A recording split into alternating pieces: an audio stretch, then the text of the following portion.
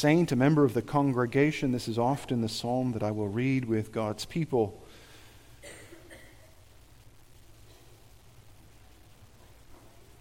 And it is fitting, given our study this afternoon of Lord's Day 16, almost all of Lord's Day 16, not quite, which deals with the death, burial, or the death and the burial, rather, of Jesus Christ. And there is something of that also in this. The fulfillment of Psalm 16 is, of course, Jesus. You hear that in the fulfillment of the New Testament's use of this psalm. Listen to what it says. Psalm 16, beginning at verse 1. Preserve me, O God, for in you I take refuge. I say to the Lord, you are my Lord. I have no good apart from you. As for the saints in the land, they are the excellent ones, in whom is all my delight. The sorrows of those who run after another God shall multiply. Their drink offerings of blood I will not pour out, or take their names on my lips. The Lord is my chosen portion and my cup. You hold my lot.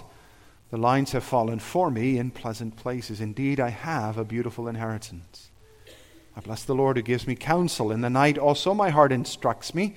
I've set the Lord always before me. Because he's at my right hand, I shall not be shaken. Therefore my heart is glad, and my whole being rejoices. My flesh also dwells secure. For you will not abandon my soul to Sheol, or let your Holy One see corruption. You make known to me the path of life, and in your presence there is fullness of joy. At your right hand are pleasures forevermore. That's for the reading of God's holy word. Then to Lord's Day 16 itself. Lord's Day 16, page 878, 879 in our Trinities, and 217, 218 in our Liturgical Forms and Prayers book. It's only page 217 we're actually going to need, because I've written another sermon, a separate sermon for Question and Answer 44. Often we talk about this particular aspect of the Creed. He descended into hell, and that seems to present a challenge to us, which is good to ask questions and try to understand things. And in an effort to do that, I'm going to just devote a sermon to Question and Answer 44. So we'll omit that one in our recitation of the answers today. We'll just recite Question and Answers 40, 41, 42, and 43. So then, why did Christ have to suffer?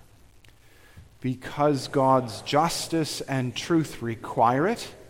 Nothing else could pay for our sins except the death of the Son of God. Why was he buried? His burial testifies that he really died. And since Christ has died for us, why do we still have to die?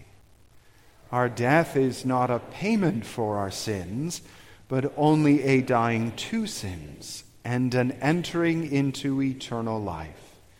And what further benefit do we receive from Christ's sacrifice and death on the cross? By his power, our old man is crucified, put to death, and buried with him, so that the evil desires of the flesh may no longer rule us, but that instead we may offer ourselves as a sacrifice of thanksgiving to him. This the church does believe.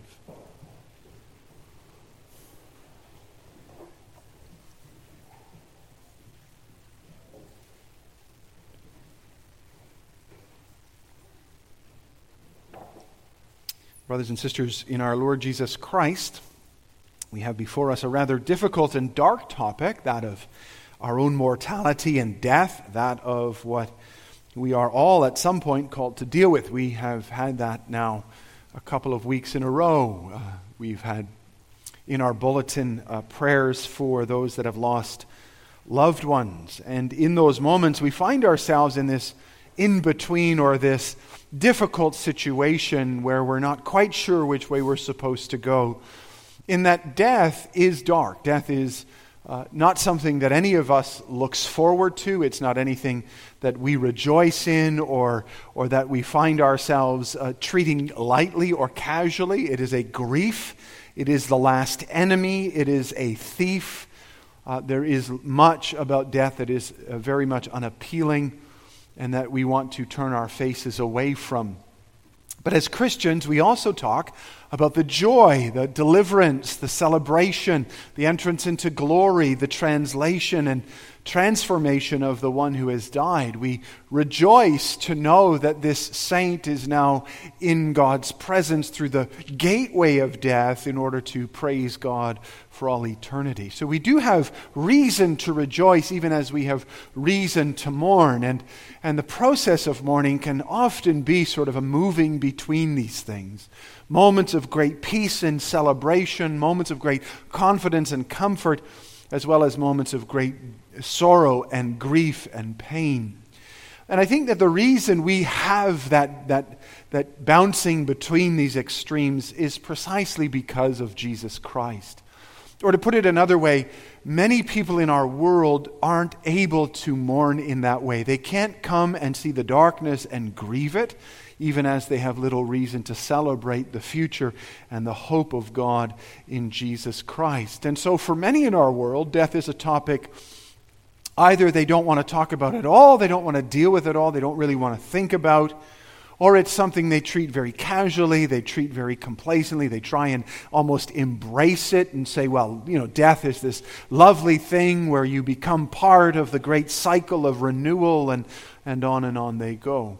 I think as Christians, we have a unique privilege and opportunity to witness to our world in our moments of grieving death, precisely because we can both say, this is wrong, this is terrible, and is not the way it should be, and can also rejoice because of what God has done.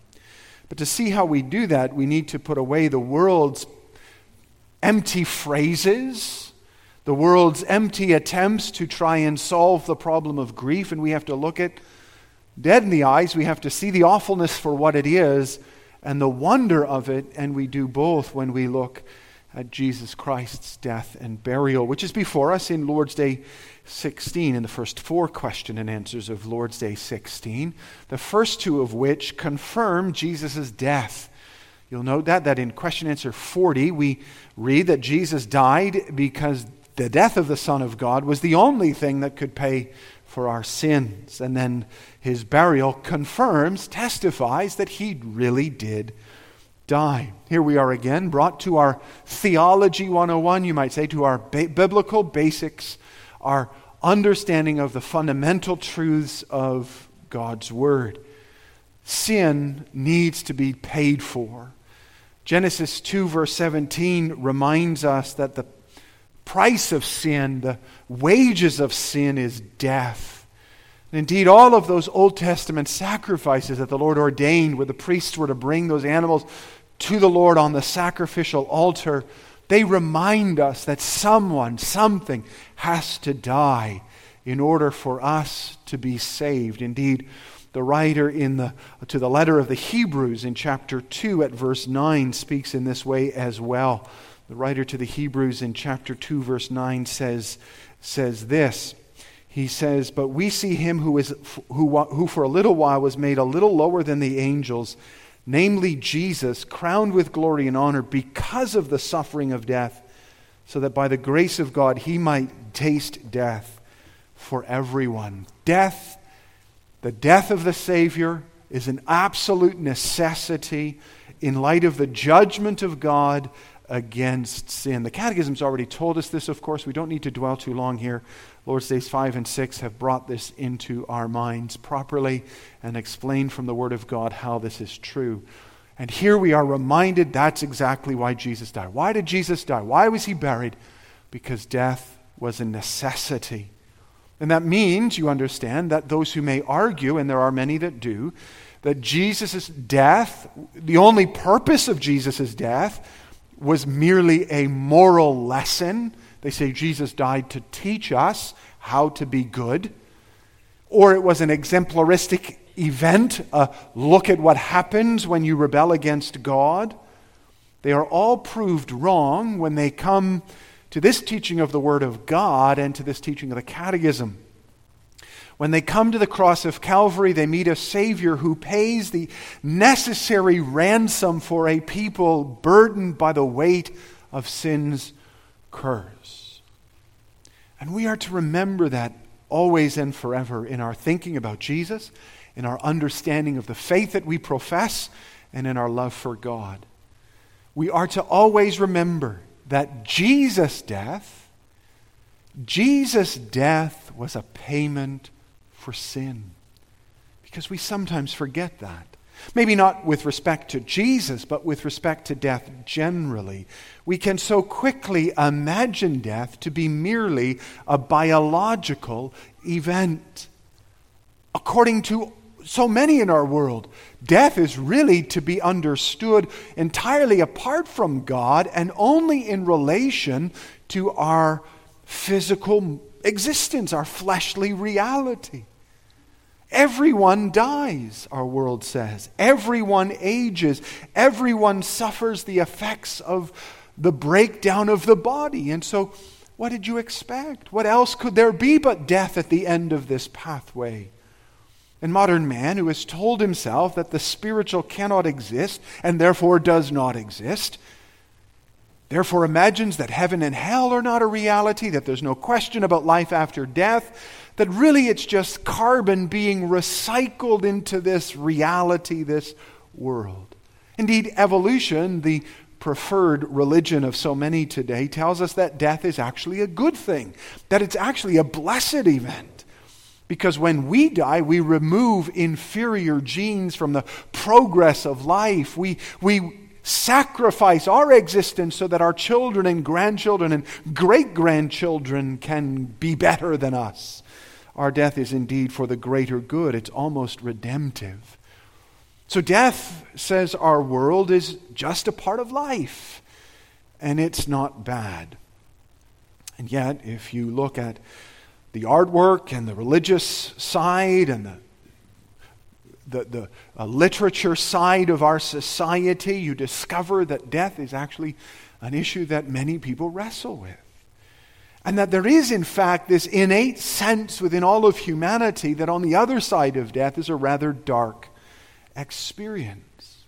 Consider the many ways in which the historic understanding of life after death has reflected a darkness and a judgment. Think of the Epic of Gilgamesh, where death is considered a house of darkness, where the dead drink dirt and eat stone. Think of the Greeks in their mythology. They had a place of punishment where the worst of the worst suffered terribly. They also had a place of blessing, a place of paradise. They also had a place in between, by the way, a place in between where you forgot your existence on earth. You were like an Etch-a-Sketch that was shaken and emptied, and so you sort of lived neither in joy nor in pain, just in this empty existence. And why is it that all societies and religions offer some solution to the problem of death? Why are so many religions and philosophies focused on answering this problem, like Buddhism with its reincarnation and ascendancy to the oneness of everything? Or Plato, who told us that our souls are eternal, and therefore when we die, our eternal souls just go into the realm of ideas. Or think of the Egyptians and their mummification and gifts for the dead as they travel. Historically, even culturally, our society and world tries to pretend that we don't need to deal with the question of death, all the while providing these empty solutions to death's problem. And there is in all of these things an echo of the truth, isn't there? Man's heart knows or senses that there is judgment. There is justice that needs to be satisfied. That's why so many people, if you ask them if they're going to heaven, will say, because I've done more good than bad, I believe I am. The scales need to weigh in favor of the one who dies. The Scripture explains all this human response and thinking when it teaches us that death is not, first of all, a biological experience, but is in fact a spiritual event. When we understand the human experience through the lens of God's Word, so much of it begins to make sense. We begin to understand man's desires, man's ideas, and man's thoughts. Because man echoes the teaching of God's Word in so many ways, knowing that death is the consequence of sin. That's what makes the grave such a stark reminder and a dark truth. We who were created to live life to the fullest, and our foolishness, our rebellion against God, bringing us to the lowest.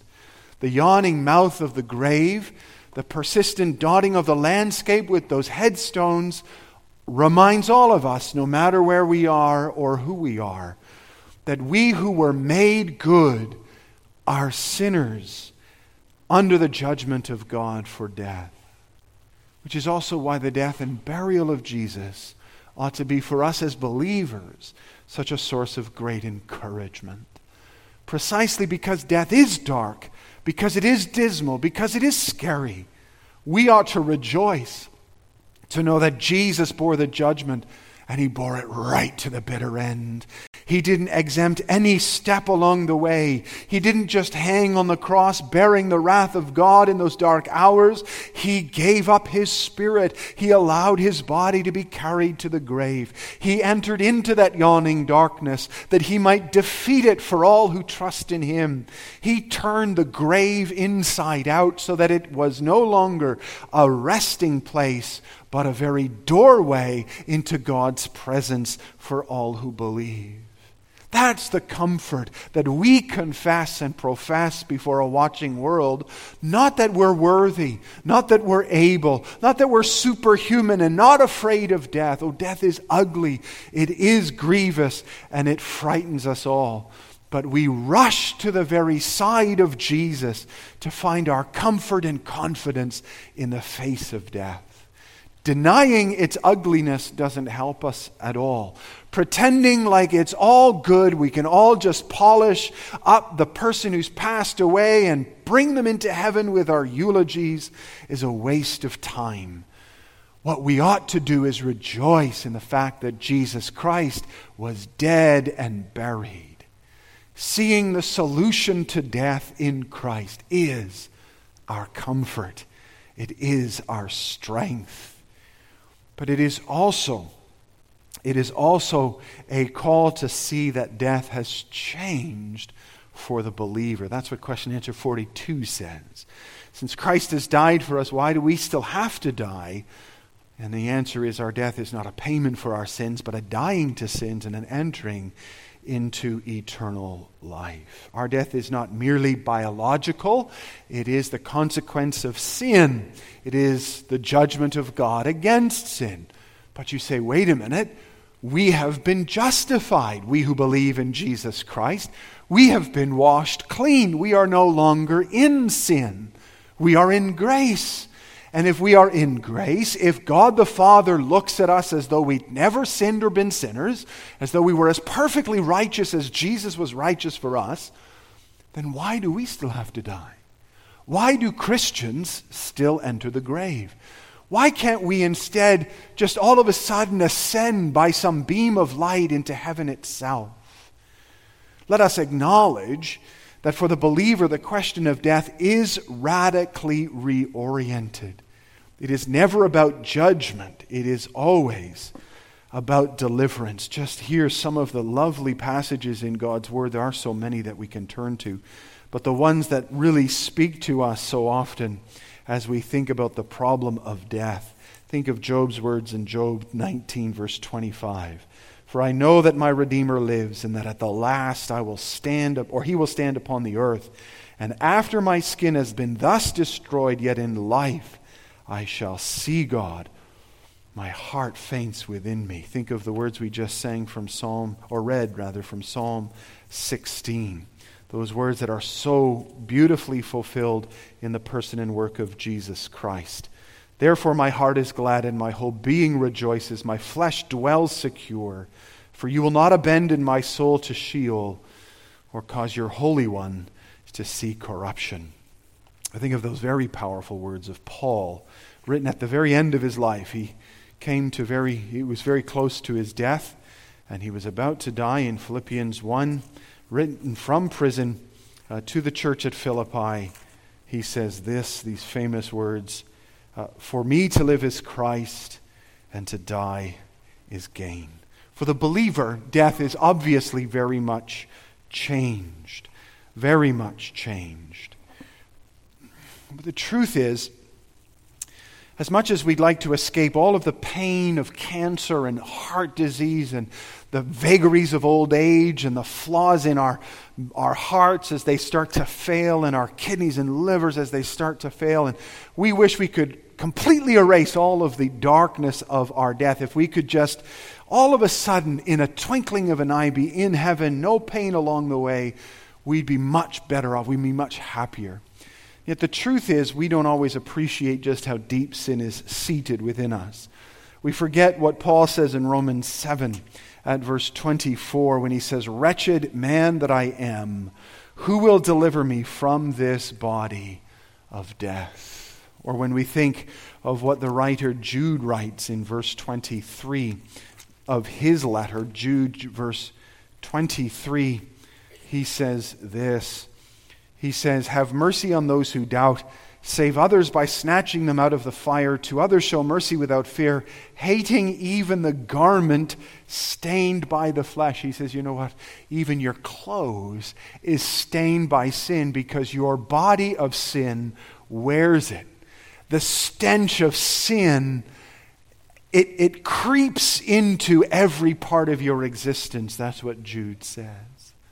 And that's our experience, isn't it? Surely that's all of our experience. Our struggle with sin is every day. Our struggle with sin is endless to the very day that we die. Whether it's in our words, our actions, or thoughts, whether it's in our attitudes, it's in the things that we do or the things that we don't do. The truth is, not a single one of us is close to perfection. Even the holiest among us has a small beginning of what is required of us. And that ought to cause us to grieve. That ought to cause us to mourn. We ought to stand before the face of God and cry out, "Lord, deliver me from this body of death." And indeed, that's how we are to see our death, as the final destruction of our wicked rebellion against God. Indeed, we ought to see the decay of the human body in this respect as a good thing. Because this is not a matter of simply accepting the problem of our mortality. Oh no, we need to grieve and we need to mourn before the face of God over the presence of sin in our lives. We ought to stand before God in humility and say, "Lord, have mercy on me, a sinner." But we can also, like Paul, look forward to death for this very reason.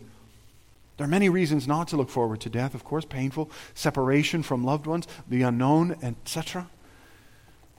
But here's the great reason to look forward to your death. When you pass through that door, you will leave behind your pride and your selfishness and your lust and your greed and your impatience and your cruelty and your brokenness.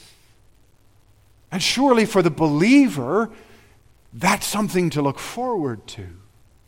When our heart's desire is to live in fellowship with the Lord, then everything that prevents or interrupts our walk with God is to be for us a grief, a sorrow, a pain. And it ought to be for us then a day to look forward to when we will be freed from these things. You see, we are to confess with Paul that our death is a gain. Our death is a deliverance from all of the misery of our own rebelliousness against God. And that ought to change the way that we look at our own death, look at our own aging, look at our own experiences, and the way that we look forward to eternity. This isn't to suggest that we should become careless or inappropriately fearless in this life or in the experience of this life. That is to say, you shouldn't just say, well, fill your boots, we're going to be free of sin when we die. The grace of God is never a license to sin, never a license to say it doesn't matter anyway, this body's going to be buried into the ground. Use it as you see fit, deal with it as you want, it doesn't matter anyway. You must never be careless with God's good gift. It is to disrespect God if you disrespect the body He's given you and act in a way that suggests we don't know. And that's the way of the world, to treat lightly what God has purchased by the blood of His Son at so great a price. Oh no, our bodies also belong to the Lord. Our existence in its entirety has been purchased by Christ. But at the same time, we can recognize, as those who know the joys of this life, that our true joy and our true fullness, our true life and liberty, will never be found in this life. It will always be in the life to come. That doesn't let us be careless, but it does allow us to look forward to the day of Christ's return, for the day of our entrance into glory. It means that we can look forward to when the burden of this sin is lifted from our shoulders and we enter into unbroken fellowship with the King. And that's what the grave has become for us. It's the door. It is the doorway into God's presence. The death of Jesus and his burial have opened for us a way into such blessedness that we cannot begin to grasp the enormity of where we're headed, only that we can know it is full of joy and blessedness. And that's why, you understand, that's why the church has always been willing to sacrifice, to suffer, and to surrender everything in service to the King who was dead and buried. We're willing to sacrifice today's blessings because we know that we have a brighter tomorrow. That we are trading in this life dust for the diamonds of eternity. Can you imagine offering to someone a handful of diamonds and they say to you, "But what about my dust? What about my precious dust?" Why cling to the dust when diamonds are ours in abundance? We are willing to suffer because we know that suffering has an end date. That all of our pain in this life, whatever it's from, whether it's emotional, mental, or physical, we know that it has a terminus, it has a conclusion. It will never be eternal or endless, not for the believer who rests in the Jesus who died and was buried. And we are willing to surrender all in sacrifice to Christ. Martyrdom is still a reality for many believers today. Indeed, 200,000 Christians are martyred each year. And we can do that. We can let go of this life because we have a better tomorrow, because Jesus has redeemed our lives by his perfect sovereign power, which means, you understand, that this life is held very lightly. For the unbeliever, this world is all they can rely on and be confident about. So they can't sacrifice. They can't surrender for the blessing of others. They have to be selfish because they can't let go. But we can let go. We can let go precisely because we know that we have been given a brighter future. It doesn't make life always easy, to be sure. Some things are just painful and hard. Some problems are temporary and fleeting. We think they're really bad, but they're not. But some things are hard. And whether we're suffering a hard thing, a lifelong thing, or a temporary thing, a few days sort of a thing, the truth is we need to learn to see this life as the dust that it is. And that we need to see that there is this curse that lies on everything, that leaves everything slowly decaying, slowly destroyed, that robs ultimately the joy of life from us. And it's in us too, isn't it?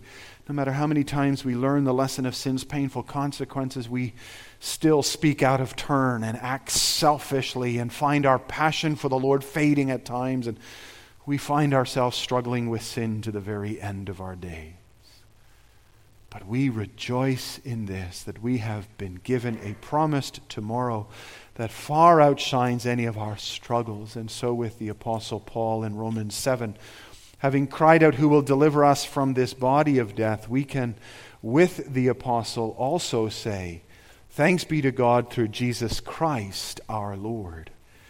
We truly live, you understand, without a fear of suffering, without a fear of death, without a fear of judgment in Jesus Christ.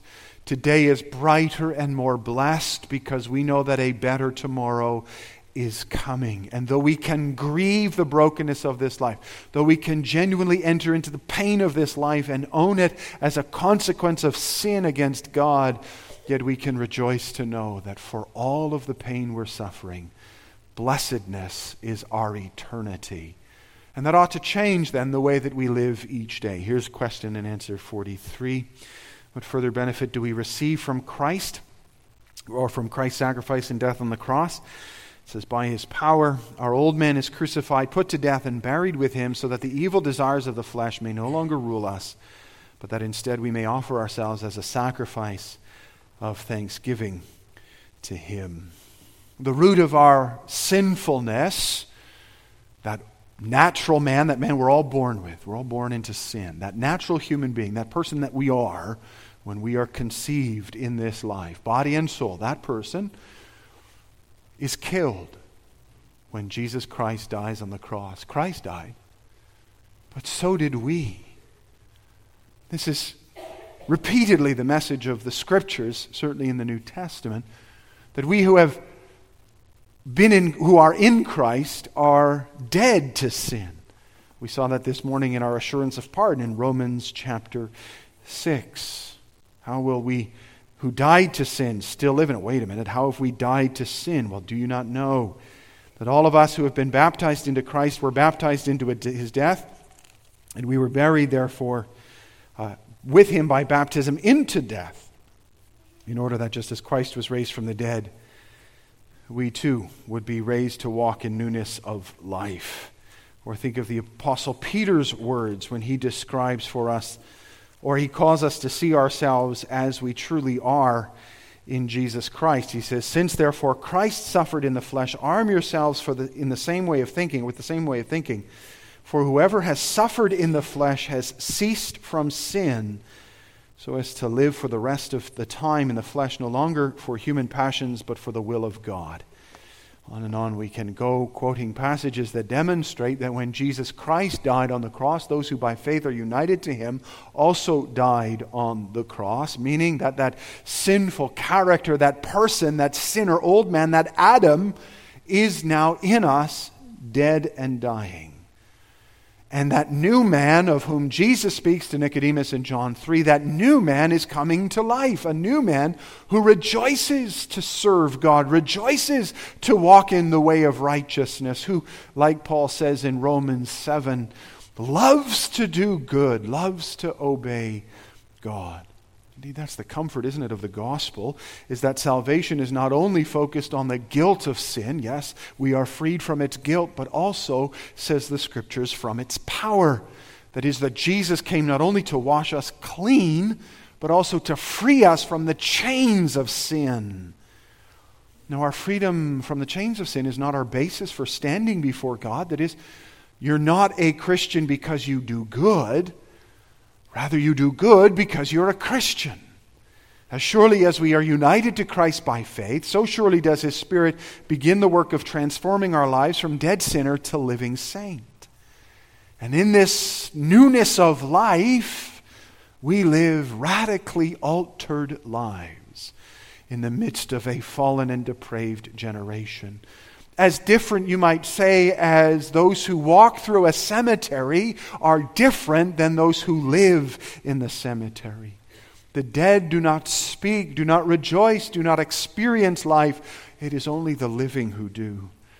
And though we may not utterly be freed from the effects of sin in our lives, when we are born again to a new life, we are born again to a life that says yes to righteousness and no to ungodliness. Again, there is such a lovely honesty to this confession when it says that the evil desires of the flesh no longer rule us, but instead we may offer ourselves as a sacrifice of thanksgiving. It doesn't say, does it, that we become perfect. It doesn't say we never struggle with sin. It doesn't say that we never fall into temptations or traps or make stupid mistakes again and again and again. Oh no, the previous question and answer has convicted us and convinced us that we are a people so full of sin that only death can ultimately free us from it. But even so, we are not left in our sin so that there's nothing we can do about it. Oh no, listen to what the writer, or what Paul writes rather, to Titus in Titus chapter 2. Familiar words, or words that ought to be familiar to us.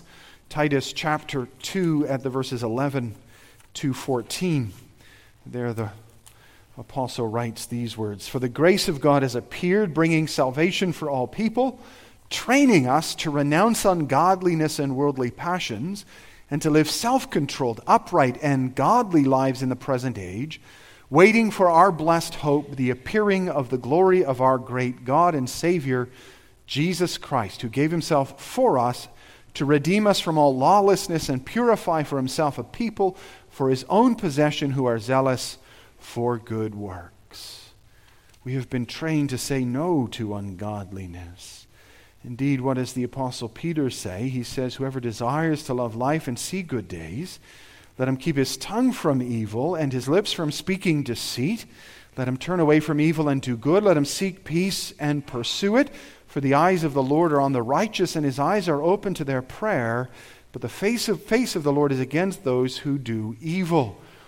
But he says Peter, "In your hearts honor Christ the Lord as holy, always prepared to make a defense to anyone who asks you for a reason for the hope that is in you, having a good conscience, so that when you are slandered, those who revile your good behavior may be put to shame." The expectation in the Scriptures, isn't it, is that we will be salmon swimming against the current, that we will be boats tacking against the wind, that we will not be like the flotsam and jetsam of this life that just floats on the surface and follows the current, that we won't be like those salmon who after they've spawned die and now in their death float with the stream. No, we ought to fight against sin. We ought to put to death the old nature. We ought to live in the newness of life. Oh yes, the echo of sin does remain. The ruts that we have in our hearts and minds, the routines of sin, they remain. Even if we've never known a day without Jesus Christ, there is built into our old nature, our old selves, that self we're born with, patterns and practices of sin. We know selfishness and what it tastes like before we ever experience it. We know what pride and deceit are all about before we've ever been taught by anyone. We all struggle with the grip of sin, and even when we come to faith in Jesus Christ, we continue to find those comfort foods, those familiar patterns as the ones that are right. We find anger is better than patience. We find pride is better than humility. We find ourselves looking back with 20/20 hindsight thinking, why did I do that? Realizing that it's because there is this natural inclination in all of us to sin. In our old self, we rebel. But Christ's death is the daily reminder that we are not left in our misery. We are not left in sin's grip. And when we falter and fail into those old routines, the right response of the believer is to repent and believe. It is to get out of those ways and into the righteousness of Christ. It's not to say righteousness isn't important. It's to say, I want to serve my King in the power of his love as perfectly as I can. I may only make it 0.0002% of the way, but I will strive for perfection. For I have been delivered from the pain and misery of this life, from death's curse and judgment. That means you understand that eternity actually begins today. Sometimes we struggle with the concept of eternity, don't we? We think, what can that be like when we die and go to heaven and there's no end, no death, no finish line, where life is an endless, perpetual existence? It overwhelms our minds and we think to ourselves, I don't know, it's too big. It can't be too big though, because you're living it today if you believe in Jesus Christ. If you believe in Jesus Christ, then you are headed to a day of living in unbroken fellowship with the Lord, where your body is placed in the grave, but your soul immediately goes to your Father in heaven. And one day your body and your soul will be reunited so that you will live in fellowship with all of God's people upon this earth in praise of your King. That reality starts the moment you believe. Your journey to perfect fellowship with God has already begun. And each step along the way, each day that you live is another progression down that path. And that ought to make the Christian life one full of great joy. Oh yes, it is one that grieves at sin. It's It grieves at the brokenness and the pain of what God or what sin has done to this life by its rebellion against God. But it rejoices in the midst of all of that with the thanksgiving of grace in Jesus Christ. It sees what God has done in His Son, and it says, I will celebrate that. I will rejoice in that. I will demonstrate that. I will live by that power. I will put to death the old nature and bring to life the new. This is the walk of the believer that knows the wonder of Christ's death and His burial, who looks at death in the face, sees its ugliness, and rejoices in the smiling face of Jesus Christ to live for Him. The world around us tries to deal with death in so many ways. Most of them are silly, empty, and foolish. We can look at the grief of death. We can look at the brokenness of death and say, this is wrong. This is not the way it was supposed to be, and this is our fault. We've done this. But behold our King, and see what He's done, and rejoice in His grace. For great is the goodness of God to all who believe in His Son. Let's praise Him for that in prayer. Gracious God and Heavenly Father, what a wonder it is to know that in Jesus Christ our death is not death, but entrance into eternal life.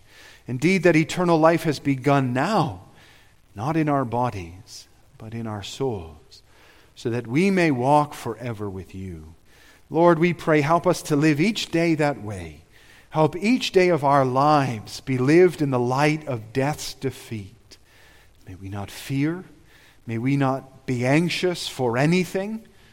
May we trust that You will provide, especially in those moments of great darkness and difficulty, the grace that we need so that we might bear up under the brokenness of this life in a way that witnesses to the world of our love for You. But until then, Lord, give us strength each day to live distinctive, set apart, holy lives. Not lives like the world lives, but lives like those who have been freed from the chains of sin. In Jesus Christ our Lord. Amen.